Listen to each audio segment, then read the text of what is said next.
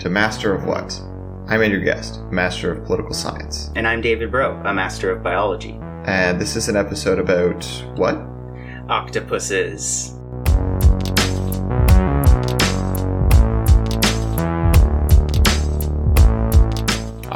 Just octopuses. Need I say more? I think you need to say a little bit more, because we got to fill between 45 minutes and an hour. Oh, don't you worry, I'll say more.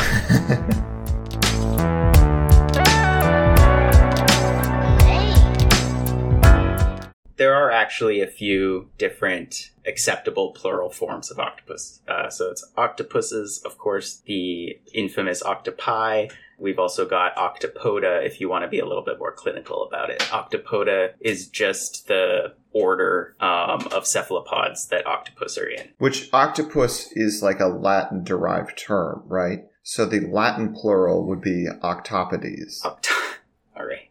Octopoda just means 8 feet, which is a misnomer because they're not feet, they're arms. But anyways, so I wanted to talk about octopuses in general just because I think they're really cool. And I wanted to talk specifically about the giant Pacific octopus because that's the only octopus I've personally encountered in the wild. You've had a one-on-one with a giant Pacific octopus? And let me say, I have only had good experiences with them. I've met two. You know, that's just anecdotal. You can't... You know, I'm sure there's bad octopuses out there. Oh, whoa, yeah, we're going to get into some bad octos out there. There's some bad octos. I met a couple of pretty decent octos, but even those octos were like, you know, they've been up to some stuff when I'm not around, you know, for my 20-minute scuba dive or whatever. Octopuses are on a different timeline than us because most octopuses only live like a year or two. All right, so these octopuses don't live for very long. No, and what's interesting is like some of them can get up to 6 feet long or even larger than that. The largest giant Pacific octopus was upwards of 600 pounds and 30 feet long. To think that an animal can get that big within like a couple of years from a grain of rice. I thought you said they lived 1 year. Well, so I guess I'm jumping ahead of myself. Giant Pacific octopuses. We're going to talk about them You didn't think I was paying attention. You think I'm just here for the jokes, but I'm here to learn. Yeah, so giant Pacific octopuses. We'll talk about them just as a specific example because they're interesting in that they're very big, and that comes with several different other fun facts. But most octopuses live about a year. Just to get some of the like background out of the way before we get into some of the more fun stuff. I guess, Andrew, do you know like what group of animals octopuses are in? Fish. What kind of fish? Not the normal kind. If you're looking at your seafood platter and you know you have a seafood allergy, does that mean you can't have tuna? Does it?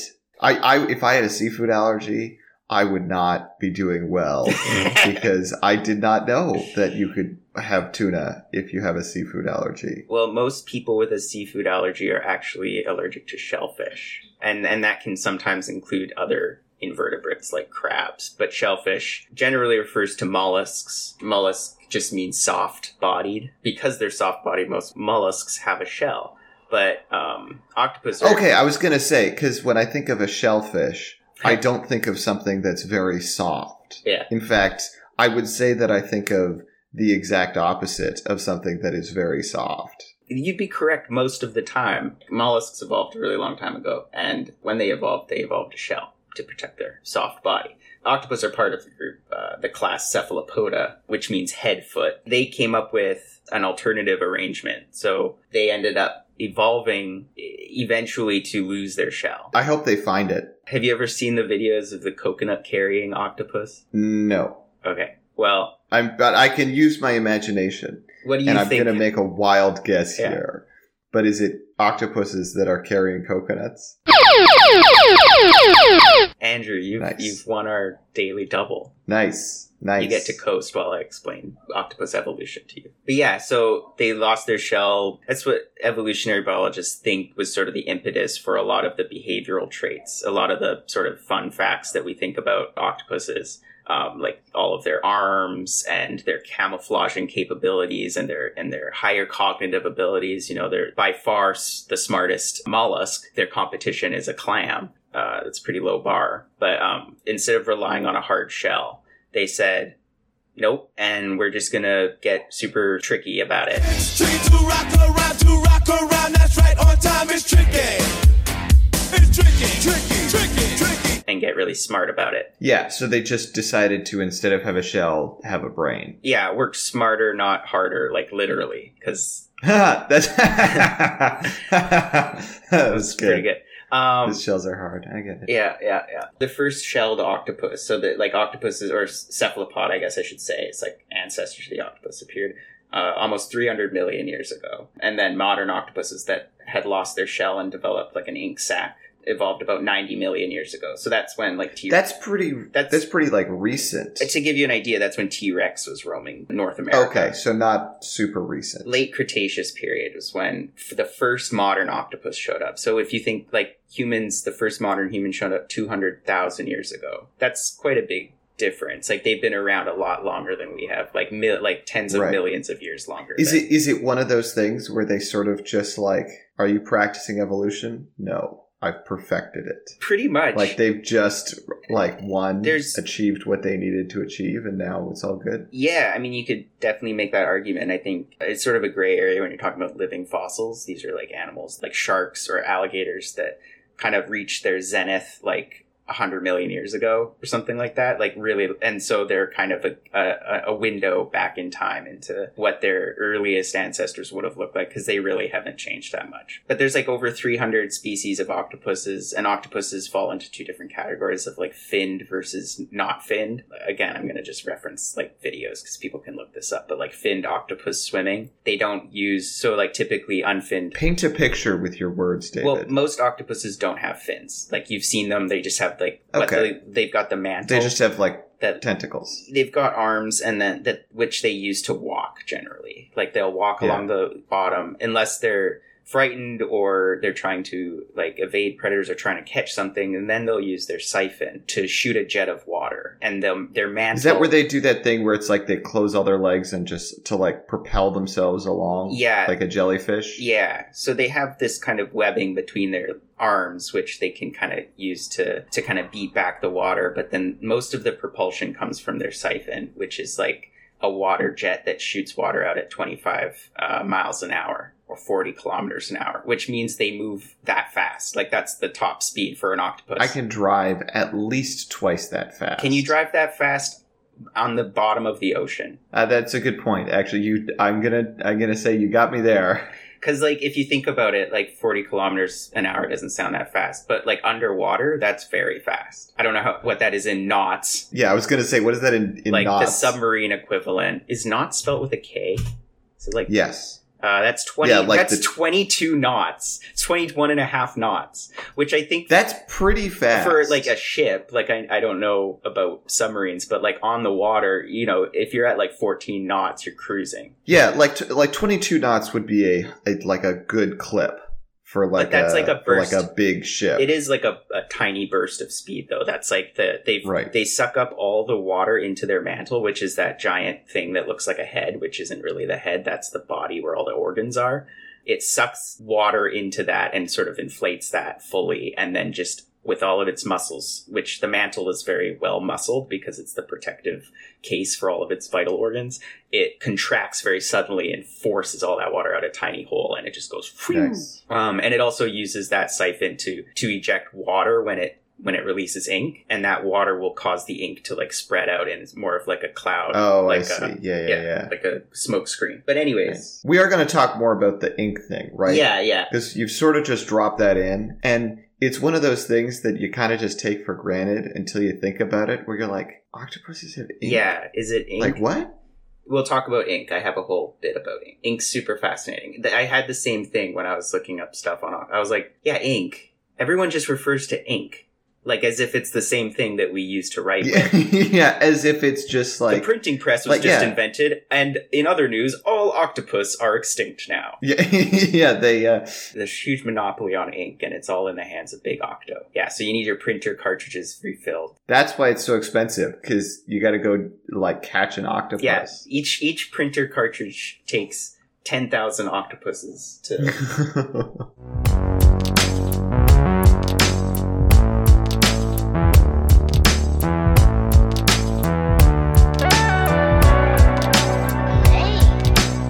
The thing with octopuses that makes them so interesting to me is that they evolved so long ago. Like I said in another episode, that their last common ancestor with us and all other vertebrates was a flatworm that lived 600 million years ago. Whereas like all vertebrates evolved from a common ancestor, which was lizards, about 320 million years ago. Wait, hang on. I know it gets said a lot. I never really thought it was true that humans actually evolved from lizards. Well, that's the common ancestor of all tetrapods, which are anything with 4 feet or 4 arms. Oh, well, I don't have 4 feet or 4 arms. I have 2 of each. Sorry, I should say anything with 4 limbs, but tetrapoda just means 4 feet. So I'm talking about things that follow that general body plan. So even birds fall into that, but like birds, cats, dogs, whales, primates, lions and tigers and bears. Oh my!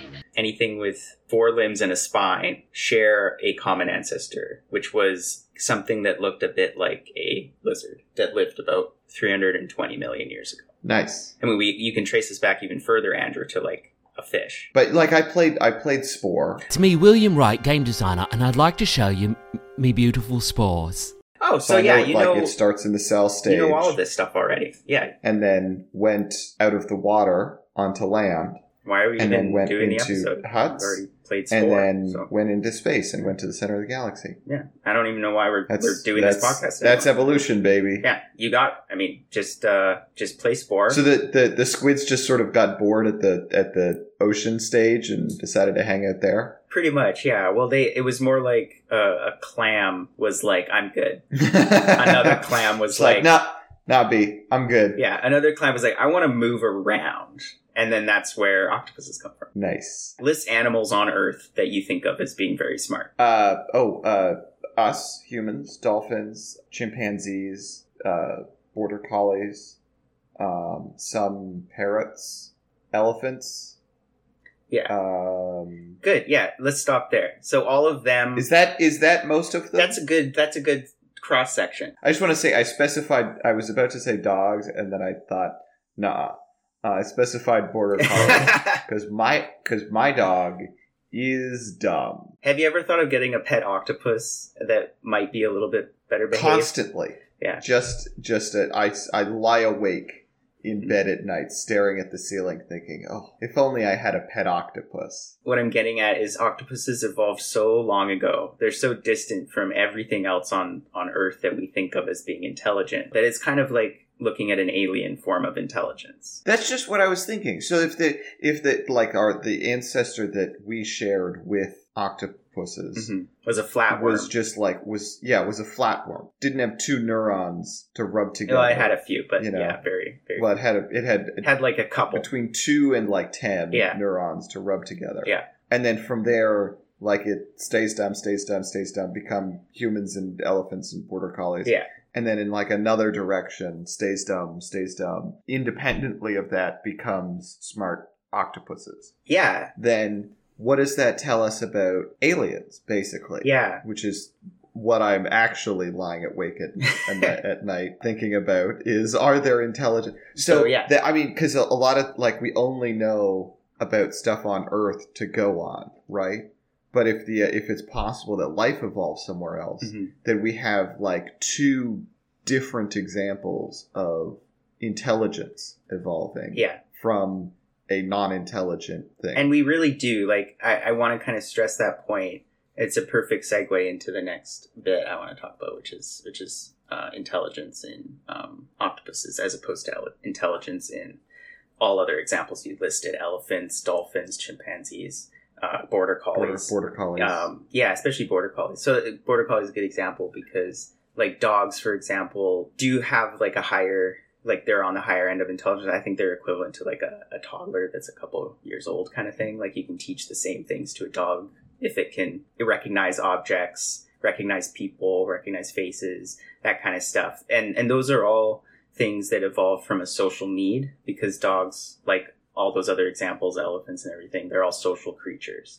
So that's the main driver, like evolutionarily. That's the driver for cognitive. Right. You get like better reproductive outcomes in terms of like survival of the species and propagation of the gene line when you've got animals that are better at cooperating socially, is what you're saying. Yeah. So because of that, they need a way to communicate. Anything in a social group is going to evolve more complex behaviors and complex cognitive abilities because they have to communicate as a group and interact as a group. And so that higher level cognitive abilities has only evolved in social creatures, other than the example of the octopus.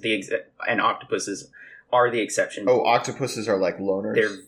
They're completely solitary except when mating. All by myself. And mating is something we'll get into later. Yeah, when you're older. Yeah, we'll talk about that when you're older. So why would octopuses need to be smart if they never have to communicate with each other? So it's kind of this alternative evolution of intelligence where biologists have actually had to rewrite the rules. So there's like a contemporary sort of hypothesis around how intelligence can evolve. And it's called the ecological intelligence hypothesis. So cognitive... What was the previous I think it was the social hypothesis. Oh, okay. Just like social intelligence hypothesis, I think would be the one. But yeah, so we talked about how they lost their shell. So that would mean that they're facing higher predation pressure. Because they're soft, they need to get away from predators, and they also need to travel around to find prey, and they need to deal with competition for food. And so that alone was enough to spur on this evolution of intelligence. But yeah, so like octopuses didn't just get smart, though. They also evolved anatomical curiosities to deal with all the challenges of living outside of a shell. So obviously we think about their 8 arms. That's the main one. When you see an octopus, you're like, that's a lot of arms. I've got 2. Yeah, that's too many. Yeah. It's more than most. It's more than I have. But what's fascinating, I think, is that how biologists do research? Like that's their they just see an animal and they're like, that's different than me. I'm gonna write that down. That doesn't look like I look.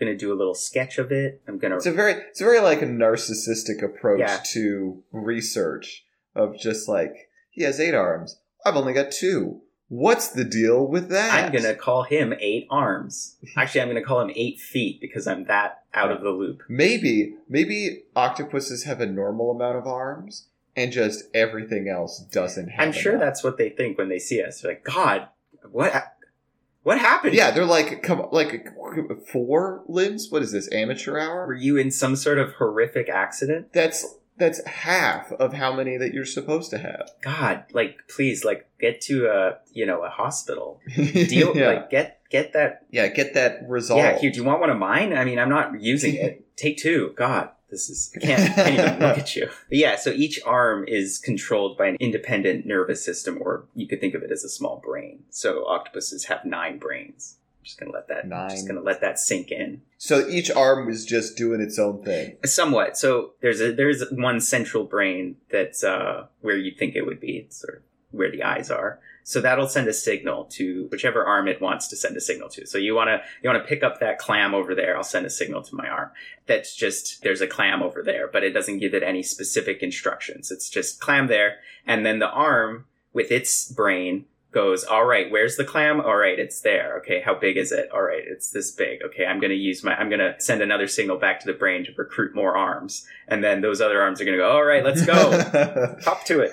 I love the idea of the arm is like the king is sitting in his castle and he sends one lord out to get, one knight out to go investigate the clam. And the knight returns and he's like, my liege, call the banners.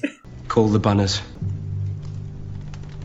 All of them, my lord. We must ride out to face this clam. We ride. We must recruit all other 7 arms of the realm. And they all rise up, and they all have their different banners, and they all extend, and then it's just, it's a clam, confirmed.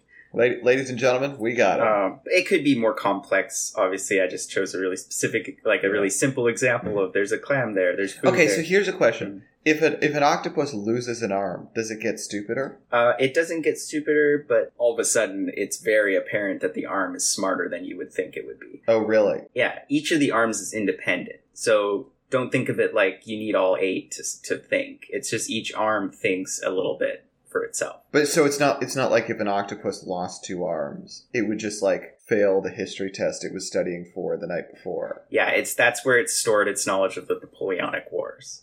And now it's just, oh gosh. I've still got the Inca though. Yeah. They're still there. Yeah, next to the ink sac. So they've done this before. They've done this. Scientists are truly horrible people, and they've done these different experiments. One of them was where they cut the arm off entirely and see what happens. And the arm continues to look for food. If it finds food, it'll actually use its suckers to pass the food back to where its mouth should be, which is kind of tragic because there's no more mouth there. Another thing that they've done is just severed the nerve. So rather than cut the whole arm off, just sever the nerve. And the arm just starts to behave independently, but it'll still do things. Like, it'll still react to being touched and... God, can you imagine if they did that to all 8 limbs? And then the octopus is just like, man, I don't know. I'm not steering the ship anymore. You know what I mean? It's like multiple personality disorder, but each of your arms is a different personality. Still feeding you, fortunately. They can't talk to one another, though. They can just... Right. It's sort of brutal, but... That's pretty horrifying. That's how we learn things definitively, is sort of taking them apart, and then... Is violence. Truly. It's the human way. But yeah, so just continuing on, they have 9 brains. That's sorted. They've got 3 hearts. So 2 hearts pump blood to the gills, and then 1 pumps for the rest of the body. The reason behind this is that their blood is actually very bad at transporting oxygen. Like, compared to humans, it's very inefficient because... Oh, they just don't have, like, good blood? Like they have blue blood, just like that TV show Blue Bloods. Yeah. But they're not police officers. They're not, like, detectives. I want to see the Blue Bloods, like, the version of Blue Bloods, but instead of Marky Mark's brother, instead of Mark Wahlberg's brother and, like, that guy from, like, Hawaii Five-0 or whatever his name was. What's his name? Tom Selleck? I didn't know Tom Selleck is the guy in Blue Bloods? Yeah, Tom Selleck. Instead of Tom Selleck and Mark Wahlberg's brother, it's just octopuses, and they're just... I just looked at... You know what Mark Wahlberg's name is? Or brother's name is? Donnie Wahlberg. Tom Selleck's chief of police, so it's just like a big octopus with a mustache and a constable. So, yeah, it's just a... Yeah. We got a crime in the city. That's a good impression of Tom Selleck as an octopus. It's Tom Brokaw. This just 8-legged trouble here in the bottom of the sea. So they got blue blood. They got blue blood because they're, instead of hemoglobin, which we have that binds iron, which is red or turns our blood red, it has a copper-based protein, and it's called hemocyanin. Cyan, blue, hemocyanin, get it? And so copper, when it's bound to oxygen, turns blue. It's a different evolutionary tree, right? It's a different evolutionary branch. Instead of hemoglobin, which all mammals and birds have, pretty sure reptiles have it too. One side of the tree took hemoglobin, one side of the tree took hemocyanin, and it's just less efficient, so they need 3 hearts. And also, I think their gills are doing a lot of work. So if we took an octopus, what if we replaced all of its blood with our better blood? It would die immediately. What do you mean it would die?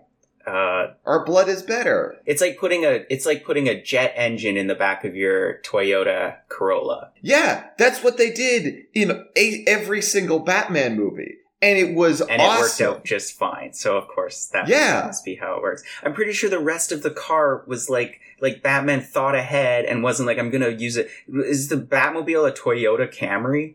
Is that what you're saying? Well, okay. You got me there. In one of them, it's straight up a tank. Alfred's like, Mr. Wayne, sir, might I suggest a newer model of automobile? Alfred, you don't understand. I gotta get the drift. I want to get the things to make it go. I need to make my car go. I want to make it go. You don't understand. Where do you want to make it go? I don't know, just fast. It just has to go. Just has to go very fast. I swear to God. Swear to me! So what you're saying is we couldn't... But scientists, as you have explained, have done some wild experiments. Yeah, but they didn't cut the arm off an octopus and attach a human arm to it. And we're like, now it can write with a pencil. And it can, all it's been lacking this whole time is opposable thumbs. This is the next evolutionary renaissance. They should do that. They should totally, I mean, I don't know where they're going to get the arms, the human arms. I'm pretty sure that the octopus would immediately eat the arm. It would eat its own hand, and that would be truly Lovecraftian horror. Okay, so let me bring it back down to earth here. Sure, yes, please. What would happen if you made hemocyanide, blood? I was pretty close. That was just more efficient. Like, I know there's like artificial replacement blood for humans that is just like it's super expensive and not viable for public, like general use. But it is possible to just make like an artificial liquid that functions identically to blood. Yeah, I mean, if you clotting, I feel like, again, this is the beginning of a horror film where it's like very Human Centipede, but with octopuses, where you're like, I have this crazy idea. Let me pitch it to you right now. We're gonna make bigger, faster, stronger octopus. Now, hear me out. It's going to have better blood. It'll move faster. It'll be stronger. We have to pretty much reconstruct the rest of the octopus around this new blood. So we're going to go with a cyborg sort of, android octopus. It's the $6 million cephalopod. Gentlemen, we can rebuild him. We have the technology. We have the capability to make the world's first bionic cephalopod. That's what you're talking about. And well, okay, so I feel like we're just building up to making a person, but by slowly replacing all of the parts of an octopus with person parts. Yeah. So that it's just a person with some extra limbs. It's bicentennial octopus. Where it's just Robin Williams at the end, and he's like an octopus with a human face, and he's just like, kill me. Kill me now. I've lived too long. Too long. Yeah, 200 years. In octopus years, that's like, 50,000 years. We've done it, folks. We've finally added human lips to the octopus's mouth. And today, shortly, we'll hear the first words uttered by a living octopus. Back to you, Jim. And then it's just like, kill me, I'm here, kill me! I'm here, kill me! Come on, kill me, I'm here! Come on, do it now!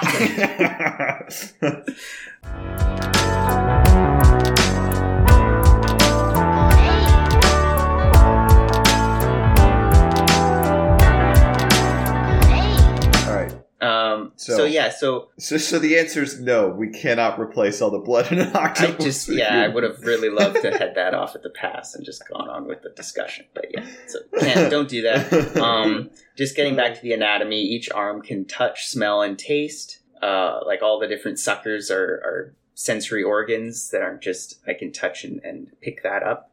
I can actually taste and smell that as well. So think about moving around your environment and just touching things and being able to smell it and taste it instantly. God, imagine everything you touch with your hands, you just tasted. Like you just tasted with your fingers instead of your tongue. Like that's how you taste everything. Anyways. I feel like gloves just that have candy on the inside of them would become very popular. Oh, yeah. Like bodysuits that are like flavored. Yeah, they seal in the flavor. And I fight crime in a rubber suit. Really seals in the flavor. Like you could dress yourself like I want a chocolate base. Dress yourself as like a 5-course meal. I want chocolate cake shoes, and I want a sorbet on my head. Nice. Oh man, that would be delicious. I kind of want to be an octopus. Anyways, I feel like the trade-off would be that like, oh hey, I just gotta have to like grab this handrail on the subway and taste like cold metal and also just and like cigarettes and and old like gum. Like imagine like tripping and falling over and catching yourself with your hands and just tasting the dirt, the pavement. Yeah, the dirt. It would give a whole new meaning to touch grass. Touch grass, bro. You go swimming in like a lake and it's like, a nice wildlife stew that we got. Honestly, I feel like this is a really good. I know we say this all the time, like $1 million movie ideas, but I feel like it's actually a really good idea for a movie where people or like an alien race have the ability to taste with their skin, and so. Oh, I thought you were going to say like an alien race comes to Earth and makes it so that all humans taste through their skin. I mean, either way. And then just leave. Got him. Lamau got him. Like Trollface, and then just, psych, we're out of here in our spaceship. Yeah. So then flash forward like 20,000 years, and this like branch of the human evolutionary tree has like created society around that feature where like all of the... I don't know if I'd call it a feature. Well, like all of like kind of implies it's a good I just think it'd be neat to have a society, like a fictional society, let's say, where a lot of the entertainment and I guess what you call them amenities. I'm not helping you with this bit. I don't know. I want to see where you're going with this. It's so like you go into a bar and instead of drinks, it's just flavored clothing. Like everything is just a sensory. Like it's just like swatches from like a furniture store but with flavors. It's like nicotine patches, but instead of nicotine, it's just like different flavors of things. So instead of going into a restaurant and getting like a 5-course meal, you get a 5-course like sticky or like dunk. You get dunked like, in a chamber. Like pillow. Yeah, you get lifted up in like a holster dips or you in a like harness. And it just dunks you into several different vats of flavored fluid, and you just like come out of it like reborn. I want to say I'm really glad I don't taste with my skin. Yeah, I mean that's a thing that after we've I think extrapolated and explored the implications of such a human society. Getting back to animals that can do that, so the brain of an octopus is about proportionately as big as mammals and like birds. Like the size of the brain compared to the size of the body is about the same as okay. I thought you were going to just say like the actual literal size of the brain. No. Which, David, you're a biologist. I don't know if you know this.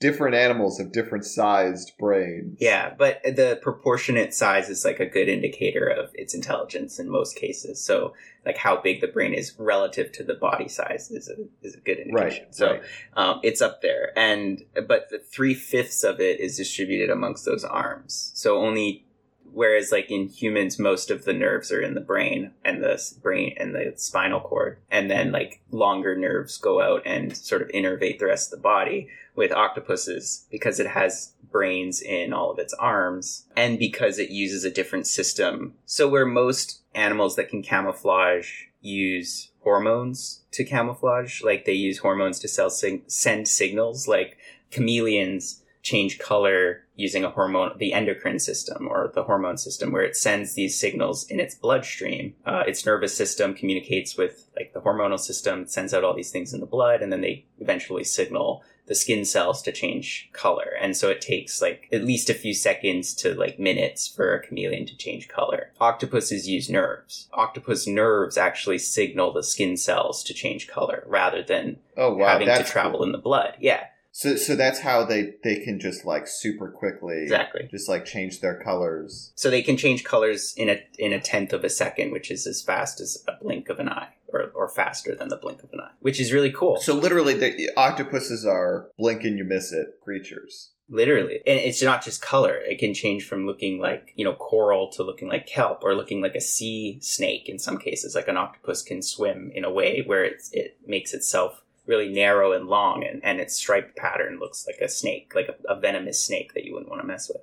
And the most like common color change, like pretty much common to all octopuses, changing from dark to light. When they're mating, they'll often kind of flash. Nice. So it's like at the end of Star Wars 6, when if you must, Luke Skywalker takes off Octopus Darth Vader's helmet, and he's like really dark. Then Luke Skywalker's like, "There's good in you. I've seen it." And Octopus Darth Vader is just like, blah, blah, blah, blah, and then changes color to light. Roll credits. It happens in a blink of a second, and yeah. And Luke Skywalker's like, "Wow, that was actually a lot faster than I was expecting." Or the alternate version, or like where Darth Vader's like, "Come to the dark side, Luke," and Luke is already completely black, and he's like, "Yeah, I'm just there." Just like in a snap, is like, okay. And then he just shoots water out of his siphon and flies away to space. I want to see Octopus Star Wars. Just shoots an ink. Where every character is just constantly switching back and forth between the light side and the dark side. It's a real roller coaster. So octopuses can change from dark to light. They can also change. So they change not just their color, but their texture. We already talked about their body shape, so that they can change their whole body to look like a certain thing. So they have 3 different kinds of cells in their skin that help them change just color. So they have chromatophores. They have pigment sacs in each cell. So each cell has 3 different color proteins, and each of those color proteins can be stretched or contracted by the muscles in that area. And those muscles are innervated. So the nervous system signals those muscles that can contract and expand those color pigments. So depending on, which ones are expanded, that's the color that shows up. If the example that I read somewhere was like, you take a colored rubber band and it's one color when it's not stretched, and then it's kind of a lighter color when it is stretched. So those are red, brown, and yellow pigments. So depending on which, or like the combination of those 3 pigments that's being, expressed basically is what color you see. And then iridophores are stacks of sort of reflective plates, kind of like mirrors they have a protein in them called reflectin, which just reflects back. Nice. Good name for that protein. Yeah. So well done, biologists. So the stack of reflectin basically reflects back certain colors that are in the environment. So this is kind of the technology of like the Invisible Man, or like that military technology where you take cameras and you take mirrors and you sort of try to reflect the ambient light around you. So there's metallic blues and iridescent colors that kind of come through that. And then you've got the last one, which is leucophores or lucifores. Anyways, they reflect white light. So that's how an octopus can change from like dark to... So it's got like 3 different tools that sort of work in conjunction, so it can kind of do whatever color or pattern or whatever it wants. Pretty much, like whatever color under the sun. So when an octopus, is there like a natural octopus color and then they just like flex? Pretty much. And now they're different. That's a really good analogy. It'd be like flexing each of your cells independently. But yeah. And so because they can flex each cell independently, they can look like the sand on the bottom, like they can go really detailed, like speckled. But yeah, all octopus species sort of have... So that must take like a lot of like brain power, like a lot of neuron power to sort of manage that system. Yeah, so the thought is that it's, rather than it being like the brain sees, sand and is like, activate sand, and every cell looking like sand, it's more like there's photoreceptors that are scattered along its skin. So all over its body. So not only can it taste with its skin, it can see with its skin. They think that octopuses are, like its eyes, are actually color blind. It can't actually see colors. It can see polarized light, but it can't see colors with its eyes. But with these photoreceptors all over its skin, it can, it basically can, it's like that technology with the military where it can see its environment and then match it all over its body at any time. It's very much like an example of a decentralized nervous system where you can think of the whole body sort of acts as a brain and a body. So this is one of those things that I'm sure the Army has thought of this before me, but it seems like this is one of those animals where it's like, let's look at how they do camouflage so we can figure out how we can do camouflage. I'm sure there's some like National Geographic documentary about like in the late 90s, DARPA spent $52 billion dissecting octopuses to learn how to make our tanks invisible. Yeah, we want to create a fighter jet that can just blend against the background, and so we took a bunch of octopuses and just sewed them to the outside of the jet. We just sort of interwove their tentacles. Yeah, they were like, should we like figure out how they do this? No. Let's just use the octopuses. They have 20,000 suction cups. So yeah, they're basically pre-built for this purpose.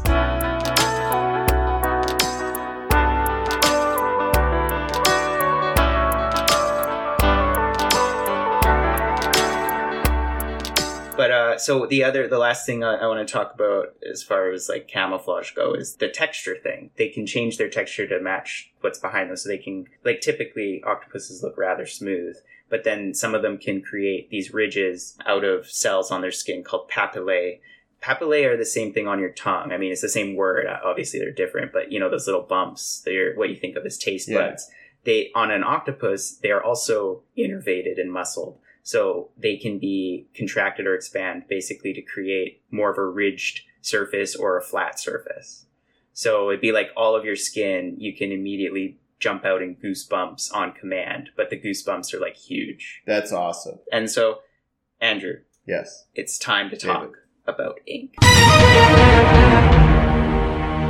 Ink. Yes. Okay. So, question. Mm-hmm. Is it just ink? It isn't. It's just colloquially known as ink. But it also depends who you are and when you are, because over the time, ink from an octopus has been used to write with. So technically, you could make the argument that... Yeah, like in Minecraft. In terms of function, it's ink, just like in Minecraft.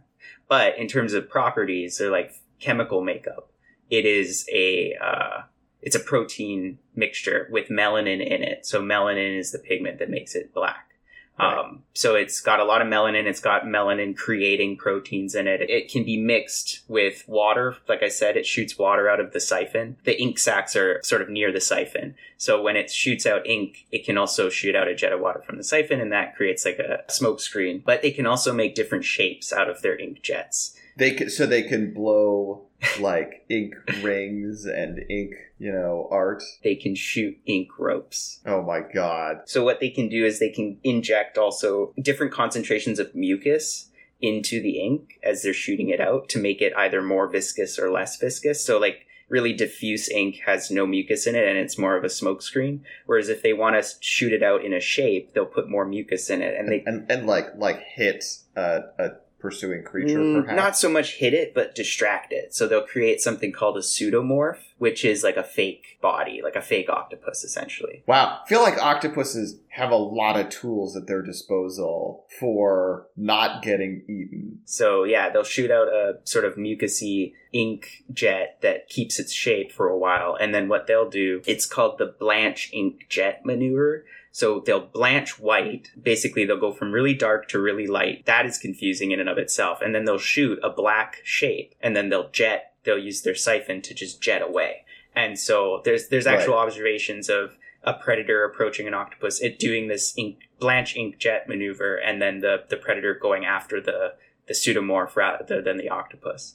Like when a fighter jet is being has a heat-seeking missile, exactly, and then it shoots off like a flare to try to distract the missile. That was the analogy in the article I read. It was like a countermeasure or a flare in a jet dogfight. So yeah, it does that, and then it can also release, like I said, the smoke screen, or it can ink ropes. It can shoot ink ropes that may look like stinging jellyfish tentacles. Is what they think that's supposed to look like. Nice. And yeah, predators don't like that. And the original evolution of the ink sac is thought that it just evolved from an octopus wanting to have a lot of melanin in its body to protect it from UV radiation, because melanin absorbs UV radiation, so that's good. And then at some point it just had the ability to do this, and that kind of stuck. And it's like, okay, well, we're going to use this sort of melanin that we already make, and we're going to use it for something else.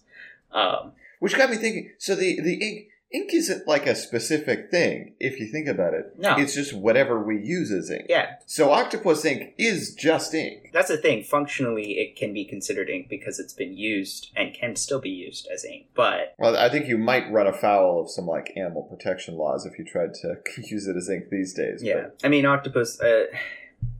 It's kind of tough because... Are octopuses in trouble? No, well, not generally. There's some species that are in trouble. I don't think there's actually any listed as endangered at this time. Nice. Good. That's nice to believe. Hear. I mean... I think that's the first animal you've done a feature on that's and they're just fine. They're doing okay. They're widespread all over the world. There's 350 species of them, and that's including... finned and non-finned. So there's actually not that many if you think about diversity-wise. That's less than birds in North America. There's over 400 species of birds in North America. It's more than hominids, though. It's enough. They've got enough diversity to occupy every ocean in the world in some way. Nice. They're everywhere. I mean, I do want to talk about giant Pacific octopuses, but I just wanted to... Yeah, let's get into giant Pacific octopuses. So giant Pacific octopuses, they live on the west coast of North America. They live longer and get bigger than all the other octopuses. So just in terms of... That's what I like to hear. So just in terms of like mass and how long that mass is on this earth makes it special, and then all the other special things kind of come from that. That's what they'll read at my obituary. Andrew, he had mass and he was on this earth. Yeah, so they live 3 to 5 years and they die after reproduction. We'll get into reproduction in a minute, but yeah, they're on average 10 to 15 feet long and can weigh up to 100 pounds. That's long. But the largest one was 30 feet long and over 600 pounds. Would it grab onto ships and suck them down beneath the waves? Let no joyful voice be heard. Let no man look up at the sky with hope. And let this day be cursed by we who ready to wake. The Kraken! There is footage, and you can look this up, of a giant Pacific octopus grappling with a shark, like a pretty big shark. And they have been known to grab seagulls off the surface of the water and just hold them under and eat them. Nice. And yeah, like fish and stuff. Like, and as a diver, if you, like, I went up to a den once, and it was probably a female hiding in a den, and it was huge, like one of those ones that's like probably 10 feet from tentacle to mantle. Do they pose a risk to people? They can. Like if you approach one, they can be sort of unpredictable because they're either curious, defensive. Basically, that's it. They're either curious and they'll reach out and they'll touch you, which can be dangerous because if you've got your regulator in your mouth, it's got a hose that goes to your oxygen tank, and you've got your mask on, and your mask is actually super important to see and also to breathe because your mask covers your nose. Right. If you're breathing out your mouth through your regulator, you don't want to have your nose uncovered because then you'll just inhale water, right? So what octopuses are known to do, especially giant Pacific octopuses, at least like I know this because my dad has stories from diving and reaching into an octopus den, which is your first mistake. See an octopus go into a den, don't reach in and try to grab it. But that's what he did, and it sort of came out and grabbed onto his mask and like ripped off his mask and ripped his regulator out of his mouth and just basically messed him up real good. So he just had to get out of there as quickly as possible and put his mask back on, it's so disorienting to have your mask ripped off when you're scuba diving because immediately you can't breathe and you can't see. I love that the octopus is like figured out the trick. Is like these annoying apes that decide to swim in the water with all sorts of sharp, pointy things. If you just rip their face covering off, they'll leave you alone. They've been known to attack people, but it's very rare, and it's always in self-defense, essentially. Right. But so the way they reproduce is the same way that most octopuses reproduce. They're not sure how males find females, but like I was reading an article where neither am I. Giant Pacific octopus. They think that it's probably chemical cues that the female sends out, because they've observed a den, like a female just kind of chilling in her den, and like 9 males kind of all scattered around the den, not interacting with each other, and apparently not aware that any other males are around, but like all in the area of the female. Oh, so just like a bunch of like suitors have arrived? Yeah, and there's really no way for them to know except if it was a chemical in the water that they could smell or taste. And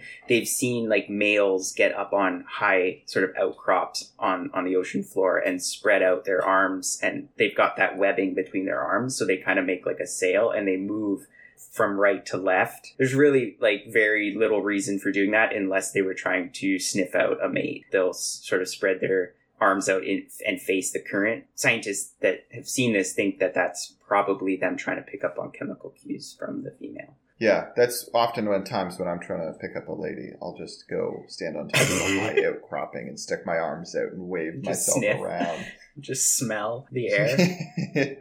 Yeah. How's that working? Hasn't out worked for you? yet, but not well. So the actual copulation itself. So we talked about the siphon. That's also where copulation happens. So the male will approach the female and either wrap itself around the female or just kind of stand a bit away, like at arm's length, and reach out one arm. And that arm is the hectocotylus. And the hectocotylus is the specialized arm on a male that is just for reproduction. It doesn't have suckers on the end of it. It has a spot where it can grasp the sperm pack that it passes to the female. So it'll actually reach into its body with that arm. The hectocotylus goes into the male body. Sounds very transactional. Like you walk up like, hello, nice to meet you.